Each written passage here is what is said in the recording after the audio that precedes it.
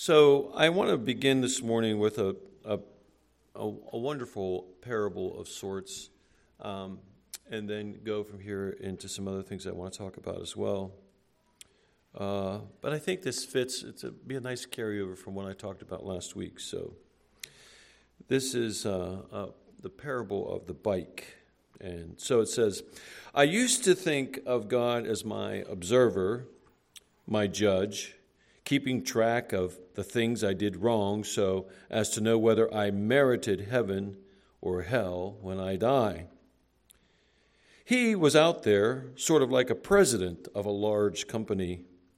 I recognized his picture when I saw it, but I really didn't know him. But later on, when I met Christ, it seemed as though life was rather like a bike. But it was a tandem bike. And Christ was in the back helping me to pedal. I don't know just when it was he suggested we change places, but life has not been the same since I took the back seat to Jesus, my Lord. Christ makes my life exciting.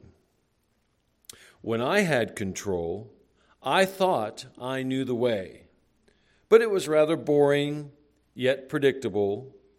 It was the shortest distance between 2 points.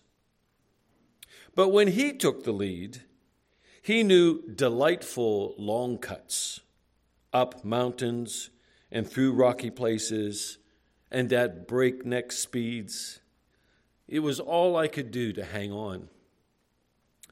Even though it often looked like madness, he would say, "Pedal!"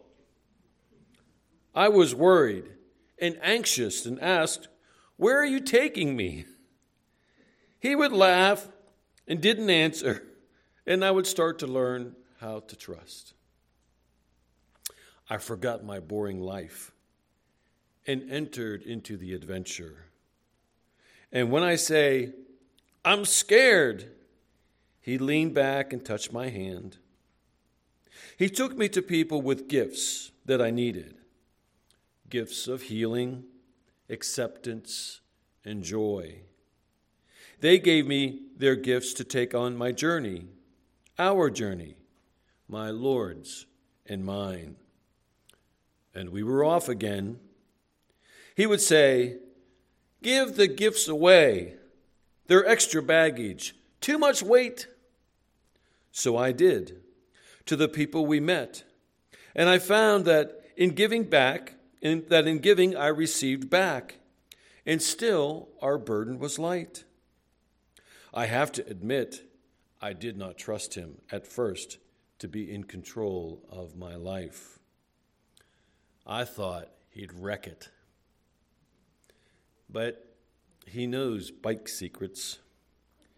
He knows how to make it bend to take sharp corners, jump to clear high rocks, fly to shorten scary passages.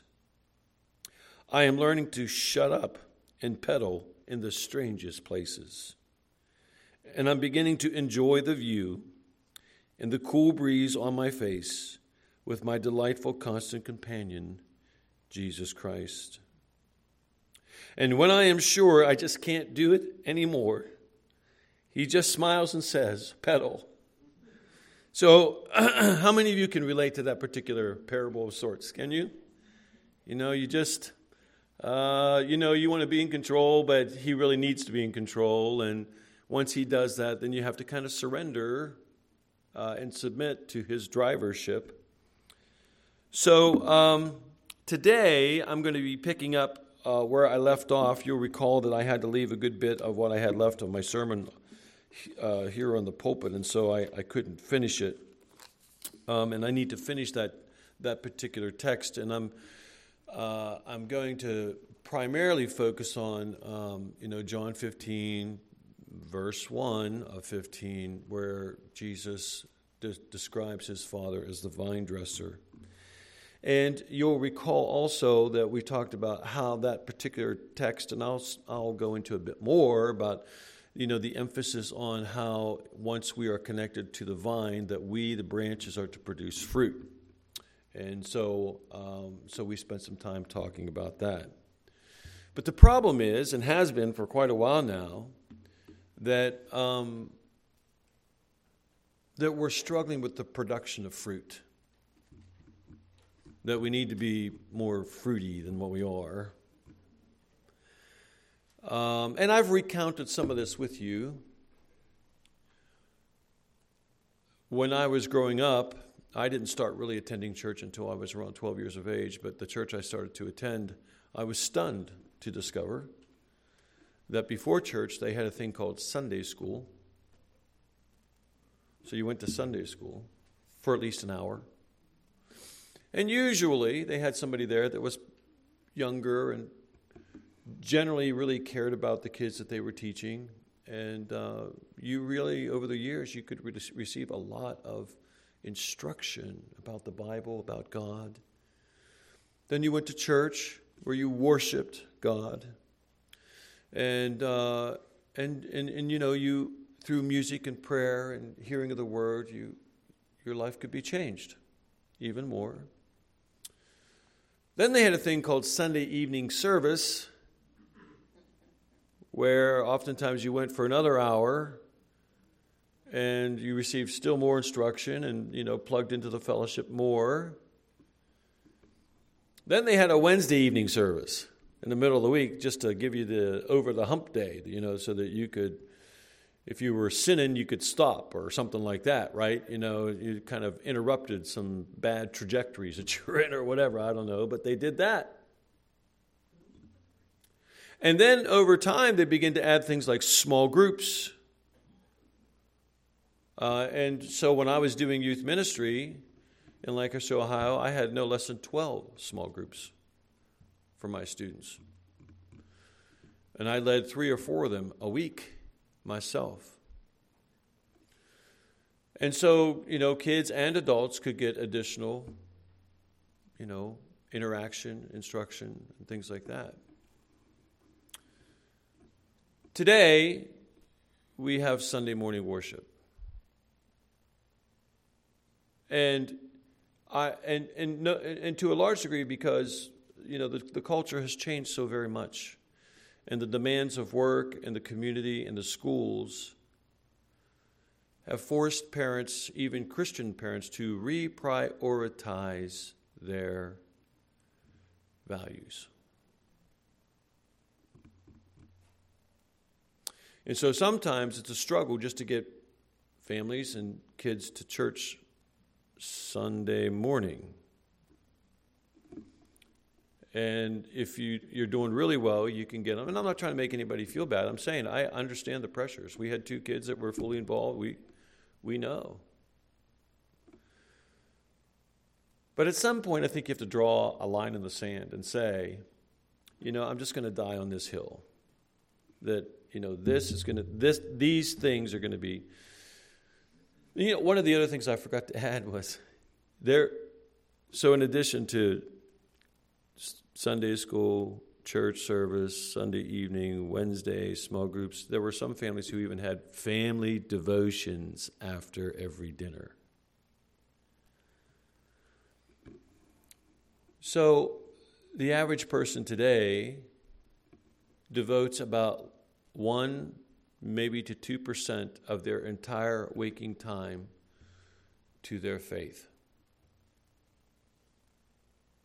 And these would be people who really you would consider, they would readily consider themselves to be Christian. So what I'm saying to you is part of the reason why that's happened is because the lack of production of fruit in the past is producing what we're experiencing today. And so the world is in desperate need of the fruit that everyone in this room is capable of producing, us and more. And the fact that the church has lost its ability to produce fruit is having dire consequences on the world in which we live. So I ran across this thoughtful, interesting article written by a guy named Ed West. And I'm just going to read some of this to you because I think you'll find the comparison he makes to be really fascinating. He says, perhaps the same is true of the decline of religion, or at least Christianity in the West. Predicted from the 18th century, and with great confidence in the 19th centuries. As it turned out, Christianity outlived Bolshevism and the various other political religions that hoped to bury it, so you would be foolish to bet against the church just yet. But maybe the prophets of secularism are not wrong, only premature. For the most important social trend of the 21st century so far has been the rapid decline of Christianity in the United States. Perhaps no event in the world has had such a great impact on our lives in the West. Not the growth of China, the demographic explosion of Africa, nor the conflict in the Middle East, nor even the economic turmoil or disease. So he's saying all those things were big, but nothing has impacted the West more than the decline of the Christian faith. And so he goes on to say this. For the first time in history, a recent Gallup poll found church membership among Americans has dropped to below 50%, and up to a third describe themselves as having no religion. This is a drastic change from the start of the century, where the country was seen as being resistant or even impervious to the secularization which had spread across Europe. And it's having dramatic effects everywhere. The convulsions spreading across the West, convulsions from which reasons of language Britain is extremely susceptible to, are related to the sharp decline in American religion.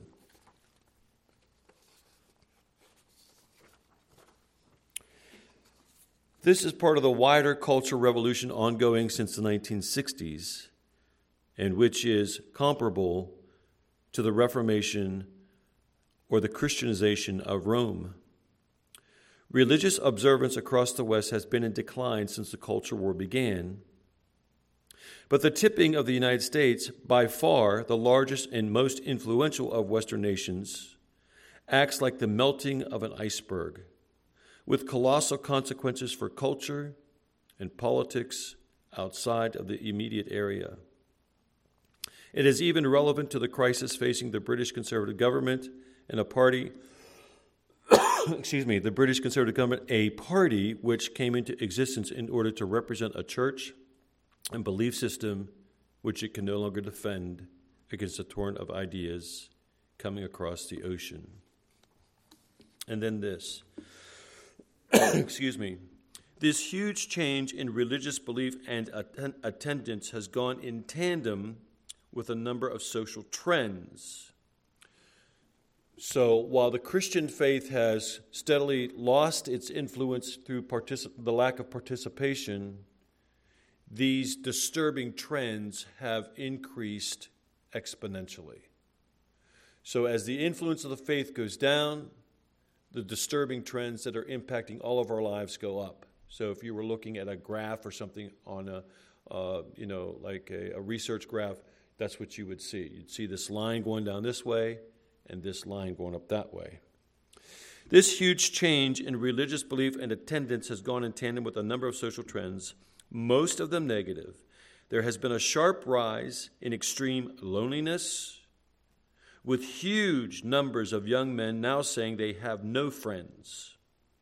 Among teenage girls in particular, there are rising levels of anxiety, self-harm, and eating disorders, not to mention gender dysphoria. We are by far and away, absolutely, without even a close second, not even the same universe, the most medicated culture in the history of the world to deal with these issues right here. Perhaps most disturbingly, fertility has declined to European levels. People are unhappier. Perhaps most disturbingly, drug overdoses and suicides have risen so sharply that the United States has become only the second industrialized country not at war to see life expectancy start to drop, the first in the late 1960s. All of these things, a vast amount of social science literature shows, are influenced by religious belief and observance. Just this past year, 100,000 mostly young men died from the drug that fentanyl overdoses. Thank you. So what I'm saying to you is that there are significant consequences to people that we don't even know when, as a church, we don't do what we're capable of doing. There's a wonderful little text in the Gospel of John where Jesus says, love covers a multitude of sins. That when we love people, we rescue them from a lot of errant choices and decisions they might have made otherwise. And love is one of the fruits of the Spirit that we talked about last week. Because love is reflective of Jesus Christ. And what the world needs more than us is Jesus Christ in us. And that all has to do with the production of fruit that Jesus is talking about in John 15, verses 1 through 8, verse 16. And so I'm going to begin with that text. If you want to kind of catch up with where we are in this series, I just would encourage you to go online, and you can follow what we have online and know where we are and why we are here. So I'm going to be spending time then on God as the vine dresser that you read in John 1:1. And the vine dresser is God the Father, who provides a clear sense of his authority and sovereignty over this world and that of the believer. Understand this, that in this very dramatic metaphor that Jesus gives, that the vine dresser is God the Father, who provides a very clear sense of his authority and sovereignty over all of our lives. Whether we recognize that, whether we submit to it or surrender to it or whatever, it doesn't matter. He is that. And based on how we respond to that, we will be judged. Now, before I get to the text itself, I just want to remind you there are 4 primary nouns in this metaphor. There is the fruit that produces what the branch is. The branch is you and me. There is the branch, and the branch produces what the vine is. The significance of this was lost on me at first. If I'm connected to the vine as a branch, and as a branch I produce fruit, the fruit I produce will be like the vine. So God chooses to use you and me to reproduce himself in the world in which we live.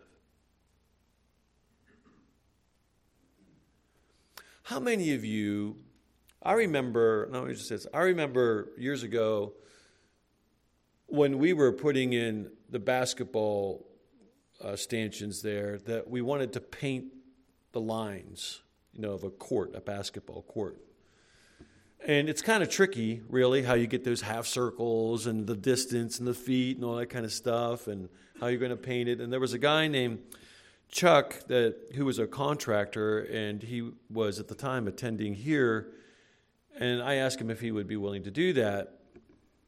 And he said, well, I'll take a look at it. He says, but I just want you to know, if I can't do it, I'm not doing it, because I don't want to do any work that my name is associated with that is not good work.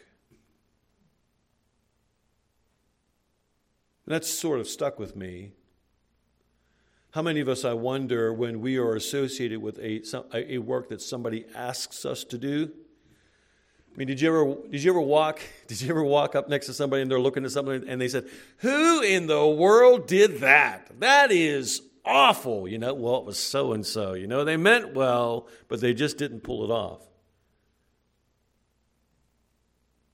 The God of the universe is willing to have his reputation ruined by partnering with us in the work that he has called us to.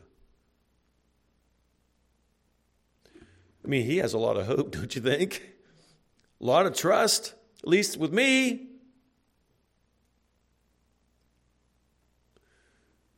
So you have the fruit, the branch, the vine that produces what the vine dresser desires. So the vine dresser is this gardener who organizes the vineyard, and he plants the vines. How many vines, how far they're spaced apart, how he prunes them, how he cares for them, what's allowed in there. He is in complete and absolute control of the whole vineyard and what happens to each of those vines. And so when Jesus says that his Father is the vine dresser, God is in absolute, complete control of what goes on in that vineyard, in every branch on the vine and what it produces.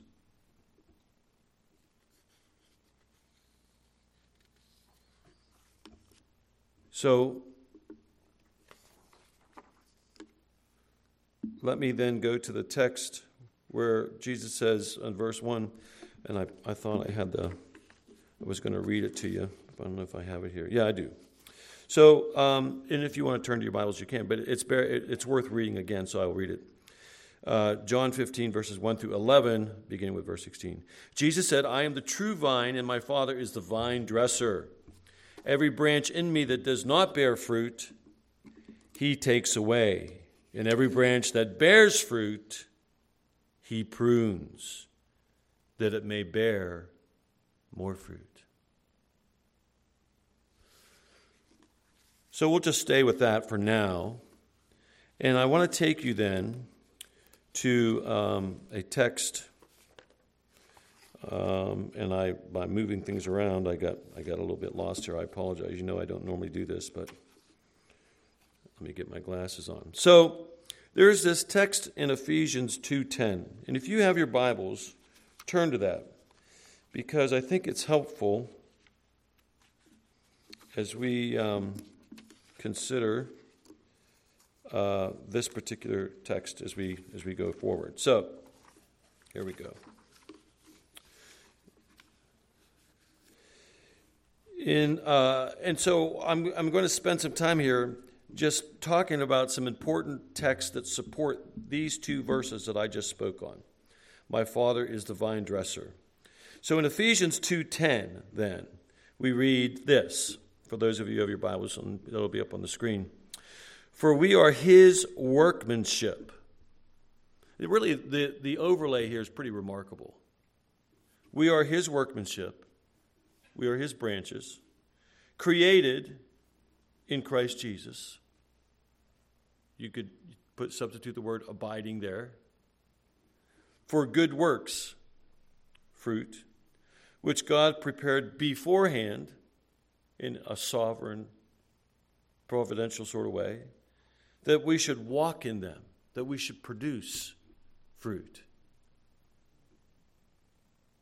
This is Ephesians 2:10. This is the Apostle Paul writing about 40 years after Jesus already taught on, "I am the vine and you are the branches." "For we are his workmanship." So the word workmanship, poiema, it just means that which has been made. We've been made. We are his workmanship. We've been made by God. And this is absolute. No one else made us. God made us. Created in Christ Jesus. So that we have not only been made as we were before Christ, we are made through Christ into something different. We are a new creation, right? And that we've been created for good works. And that word good works means deeds, labor. So our primary purpose as we exist is to create good works, is to do good works in the name of Christ, through Christ. That's what Paul's saying here. Which God prepared for it beforehand. So there are some works that you have already done. There are some good deeds that you've already done that God preordained that you would do, that he set you up in order to do that.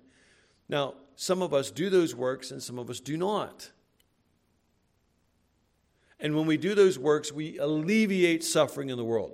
And when we don't do those works, we accelerate suffering in the world. We intensify it because and we've used this example before.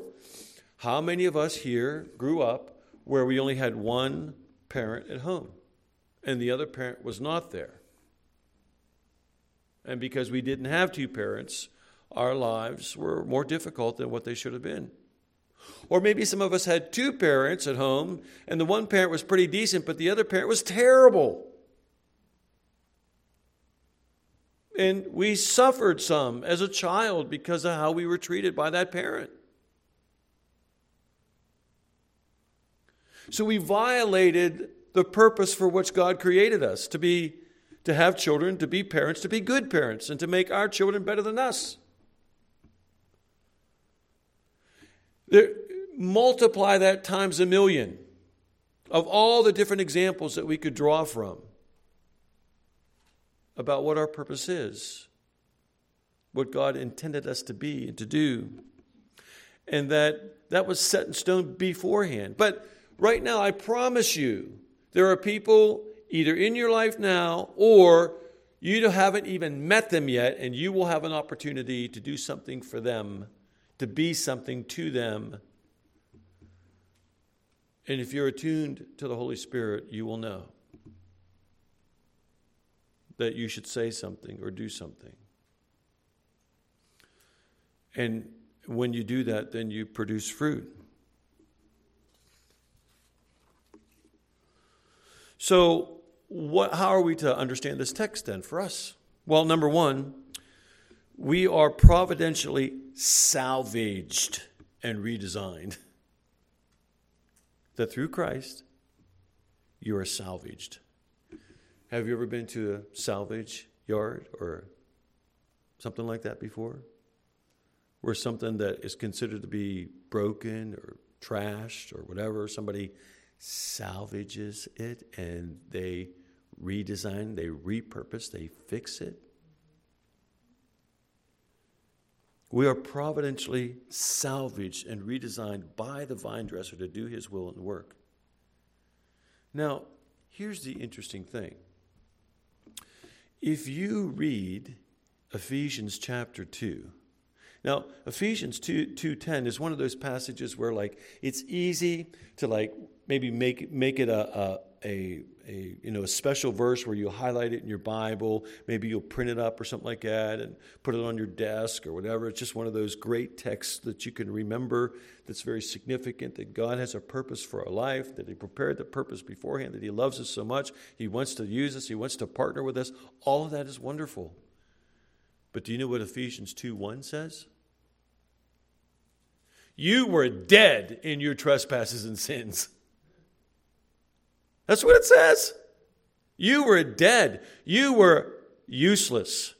You were not helpful. You were unredeemable. There was nothing about you that was worth having. You were dead in your trespasses and sins. So when you take Ephesians 2:1 and then you go to Ephesians 2:10, what a remarkable transition has taken place, right? You were worthless to now you are partnering with the God of the universe. And he has set you up to do magnificent things.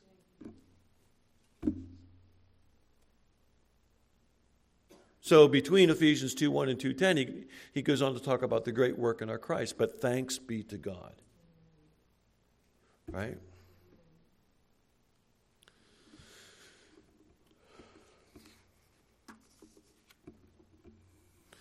So that's the whole of the context. You have been salvaged from a useless thing for the purpose of being a productive thing for God. Paul says in the book of Colossians, he says this: He has delivered us from the domain of darkness. So we weren't only dead, but we were destined for. We had one foot in the domain of darkness. Now, anybody care to guess what the domain of darkness is? That apart from Christ, we were all on the fast path to hell. I mean, that's what it is. But he has rescued us from the domain of darkness, Paul says, and transferred us to the kingdom of his beloved Son. Our status has been remarkably changed. Remarkably.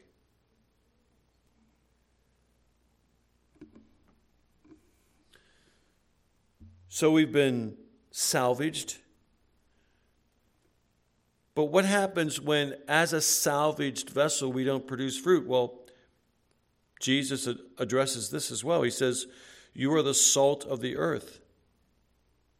But if salt has lost its taste, how shall its saltiness be restored? It is no longer good for anything except to be thrown out and trampled under people's feet. Now, this is a very interesting passage. Do you know how much work it goes into producing salt? You have to find where the salt is. It's usually in a salt mine. Then you have to mine for it, which is what's considered at the time to be one of the most dangerous kinds of occupations. Only slaves really did mining, and the most worthless slaves were the ones who did the mining.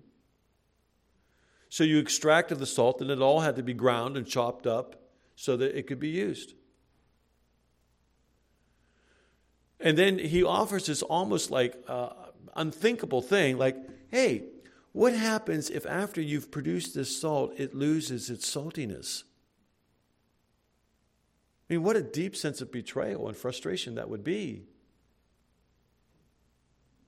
I mean, is it even possible? And then he goes on to say, but if it does, it's worthless. Raka. Worthless. Did you know that in the Bible, in the Greek, that one of the great prohibitions in the New Testament was to call somebody worthless, a fool, which is what worthless means, a fool. So it's a pretty strong word, fool, worthlessness. So if it loses its saltiness, if it doesn't flavor, and if it doesn't preserve, if salt doesn't flavor and it doesn't preserve, would anybody here go out and take gravel off the street and throw it on their food? No. It'd be ridiculous.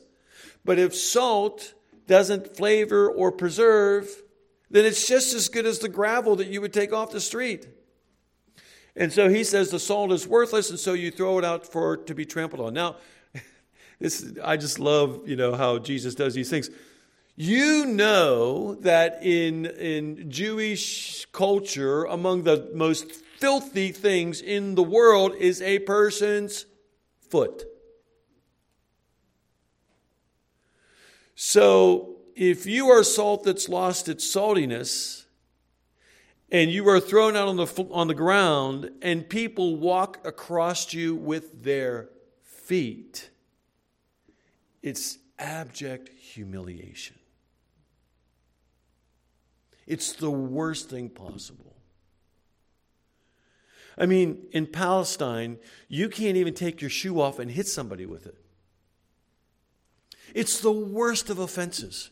Do you remember when Saddam Hussein was deposed and people were knocking over his statue and they were taking their sandals off and hitting his statue with their sandals? That's what they were saying. It's the worst possible offense.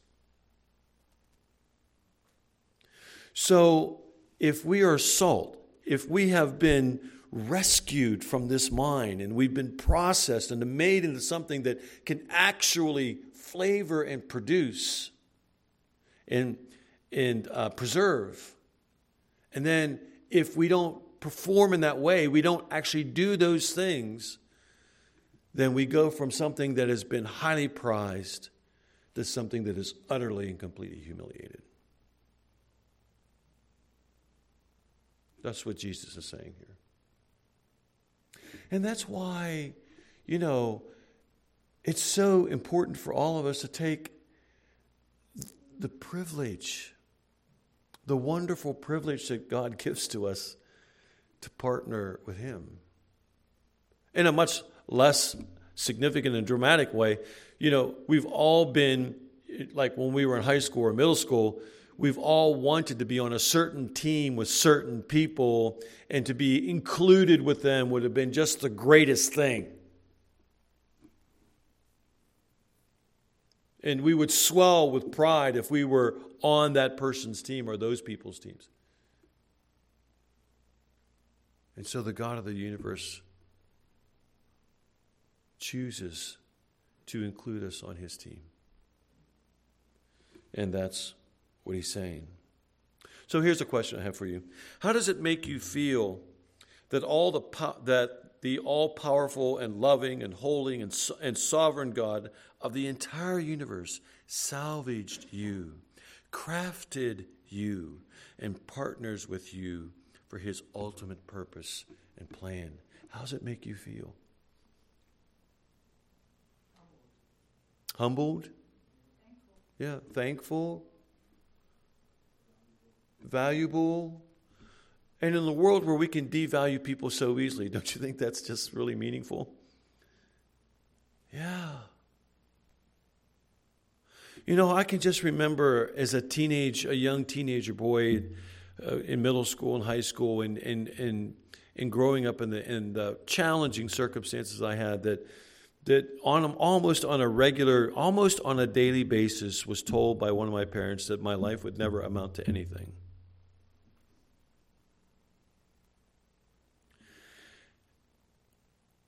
And how the Holy Spirit spoke to me and said, no, that's just not true. I can remember my father telling me I was too stupid to go to college. And I can remember that when he said that to me, I'm as sure as I'm standing, I'm telling you that this is true. The Holy Spirit said to me, that is not true. That is not true.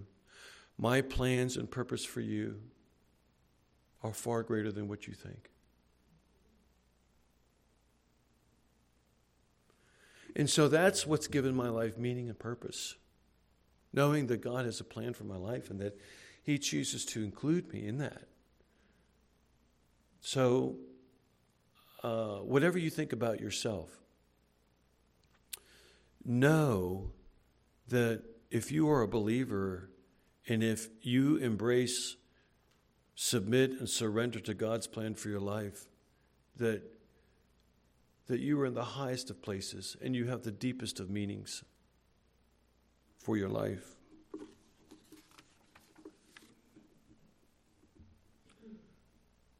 So the other question I have for you is this. What have you specifically identified to be your particular kind of workmanship? I mean, how have you been crafted? What talents, what abilities, what gifts do you have? What resources are at your disposal? And how do you know God wants you to use those? In this world, in this church. Because remember, God arranged that no one is here by accident. The country you were born in, the parents that you had, the community that you live in, the work that where you were, even this morning, being here this morning, if you believe that God is in control and you are living in obedience to Him right now, if you believe that, then your being here is not an accident. And that maybe the person that you speak to today, the things that you hear, all that is just a part of God's plan in terms of what He wants to happen in your life so that you are strengthened and empowered informed, so that when you leave here, you have something more, so that you can produce fruit. But what do you know about yourself in terms of your workmanship? Like when I'm with some of you guys, especially the guys who are really skilled in the trade kind of things, I'm an idiot. Okay, I'm a moron when it comes to that kind of stuff, right? But when I'm with them, they're geniuses, or they seem like it. And they've enriched my life because of what they bring to the table and how they've helped me in that way. So it's very clear to them what it is that they can do and what it is that they can offer. And guess what? It took me almost 50 years to figure out that I am primarily a teacher by nature. I mean, I don't know why. I mean, I guess I'm dense, but I don't know why I didn't figure it out beforehand. But I know now. Number 2, God has providentially marked out our path in life. This is what Hebrews says. He says, therefore, since we are surrounded by so great a cloud of witnesses, the author of Hebrews says, because remember, he just talked about Hebrews chapter 11, and Hebrews chapter 11 is the chapter of faith. Because of who? Who do they recount in Hebrews chapter 11? All the great champions of the faith, right? And how they served faithfully, right? And so now that he's finished Hebrews 11 in that way, he goes on to say in Hebrews 12, therefore, I just told you about all these great champions of the faith. Therefore, since we are surrounded by so great a cloud of witnesses, let us also lay aside every weight and sin which clings so closely. In other words, be pruned. Remember, that's what the vine dresser does, right? He prunes so that we produce still more fruit. That's what he says in John. Let us also lay aside every weight and sin which clings so closely. Does your sin cling closely to you sometimes? Does to me. It's wrapped around me like a cheap suit sometimes. It's hard to give up. And so God is very faithful, and he wants to take that sin from me. He wants to prune me because that sin is getting in the way of my ability to produce still more fruit. So again, and sometimes it comes to us in weird ways that we wouldn't always see. So it took me a fairly significant part of my adult life, I would say at least 10 or 15 years, where I had to overcome this idea of like I didn't have much to offer. And so because I didn't believe I had much to offer, I didn't offer much. And then the Holy Spirit spoke to me, and I had to lay aside that thing that clung to me. It weighted me down. So that's one of those kinds of things. But some of us here, and if you're human, I'm sure this is true of almost every of us, we have some sin or sins in our lives that just cling to us that are hard for us to give up. Maybe it's anger, maybe it's judgmentalness, maybe it's lust, whatever it is. But it compromises our life. And because we have those kinds of sin in our lives, we organize a lot of our lives around that sin or sins. So we spend so much time organizing around, compensating for those sins, it takes time away that we could produce still more fruit. Does this make sense to you?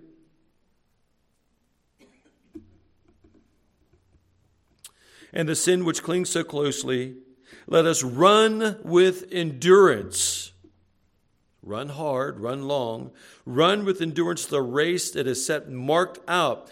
So, when you run a race, normally there's a starting line and there's a finish line, and it's kind of marked out where you're supposed to go. And this is true for if you're running sprints or if you're running distance. The race is marked out. You have to stay within these lines. You have to run from point A to point B. And you have to run with endurance. And let us run with endurance the race that is set before us, marked out by the vine dresser, looking to Jesus, abiding in him, the founder and perfecter of our faith, so that we can produce fruit. So, when Jesus gave you life, the race was marked out for you. Now, it's not a fatalism kind of thing. It's not like you have no choice. I mean, if we all run the race that's marked out for us, the world becomes inexorably a different place.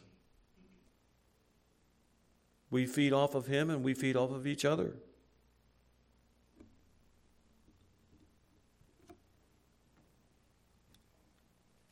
Reminds me of the text from James chapter 1.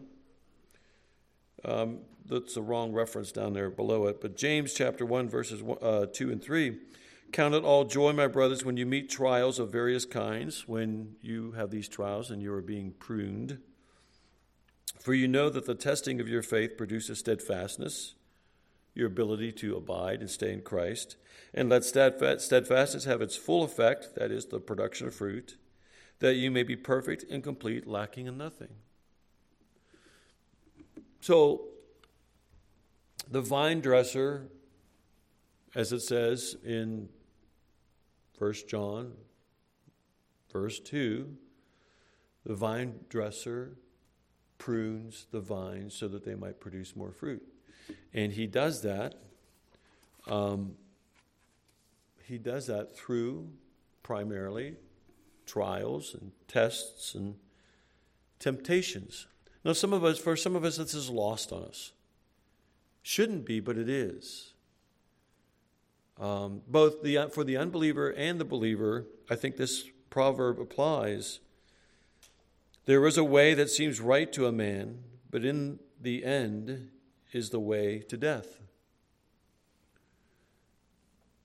So some of us really are in denial about our relationship with God or about God or what he calls us to or what is commanded of us or how we need to submit or what we need to surrender or any of those kinds of things. In that way, if we're not careful, as we run our race or whatever race that is, we have to come to terms with whether or not we're thinking rightly about all of that.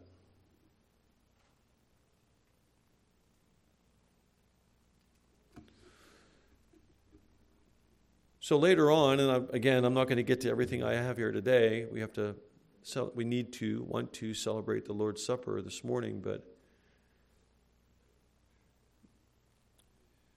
do you ever wake up in the morning and ask yourself the question, Lord, what do you have for me today? What will be my opportunities? How is it that I really can run hard and run long for you today? When you wake up in the morning and you know that there's a certain part of that day that's just going to be really challenging, whether it's a person or an activity or an event, and it's even going to be burdensome. Do you think there's a difference when we have a difference in the outcome when our attitude is from like, I don't want to do this, I want to avoid this, to God, in what place are you here and what do you have for me in this thing? Like if you're going in to get your job evaluation, your annual review, and they sit down, you know that part of it's not going to be as good. How can that be used? When you have a difficult family member, and maybe you don't have those in your life, but I do, what's the opportunity there? Is it just really an opportunity to disparage them in your mind, talk about them to another person? Or is it a real opportunity for you to be tested? Is that a trial that we need to embrace? I'm going to speak more about that later on, the last part of this segment here, probably next week. But the truth of the matter is that every day we run a certain distance of this race marked out for us.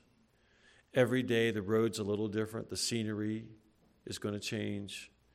The wind is going to be at our back or to our front or from the side. Someone's going to be running beside us. Sometimes people aren't running beside us. I mean, it's all changed. It's all different. But every day there is a race that is marked out for you. And we have an opportunity to embrace that. And as we do,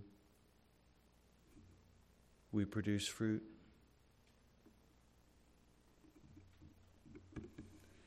And it's not just that.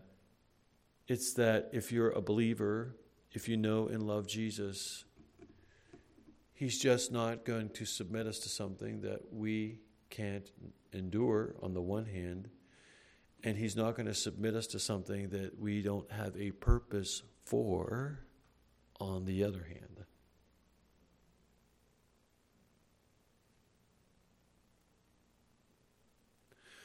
I've known a number of people over the course of my life who have suffered greatly. And they were believers. And many of them went through horrible things. I mean, horrible. But when they came out the other side, these people of faith who deserve to be in Hebrews chapter 11 would say, you know, what I went through was truly awful.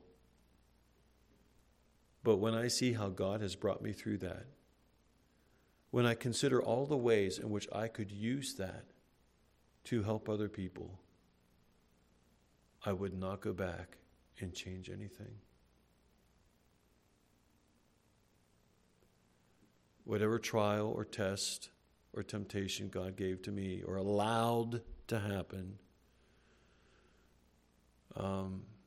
under His rulership, His sovereignty, I did the best I could to embrace it because I know that it can be used in a way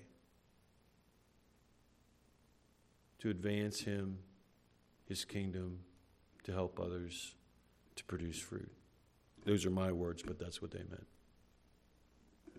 So, as we conclude this section then, because next week I'm going to talk about the body of Christ from 1 Corinthians 12. And then I'm going to talk about this James passage a little bit more. Just to finish this about how God is sovereign in our lives and how He prunes us, how He has arranged our lives and how He prunes our lives. We're going to finish that up next week. But I want us to consider very carefully what it means for the God of the universe to call you, to have a plan for you, to mark out your life, to give you tools and resources and experiences because you have a great work and you are His workmanship and He loves you. And through you, He's willing to risk His reputation in this world. Pretty amazing.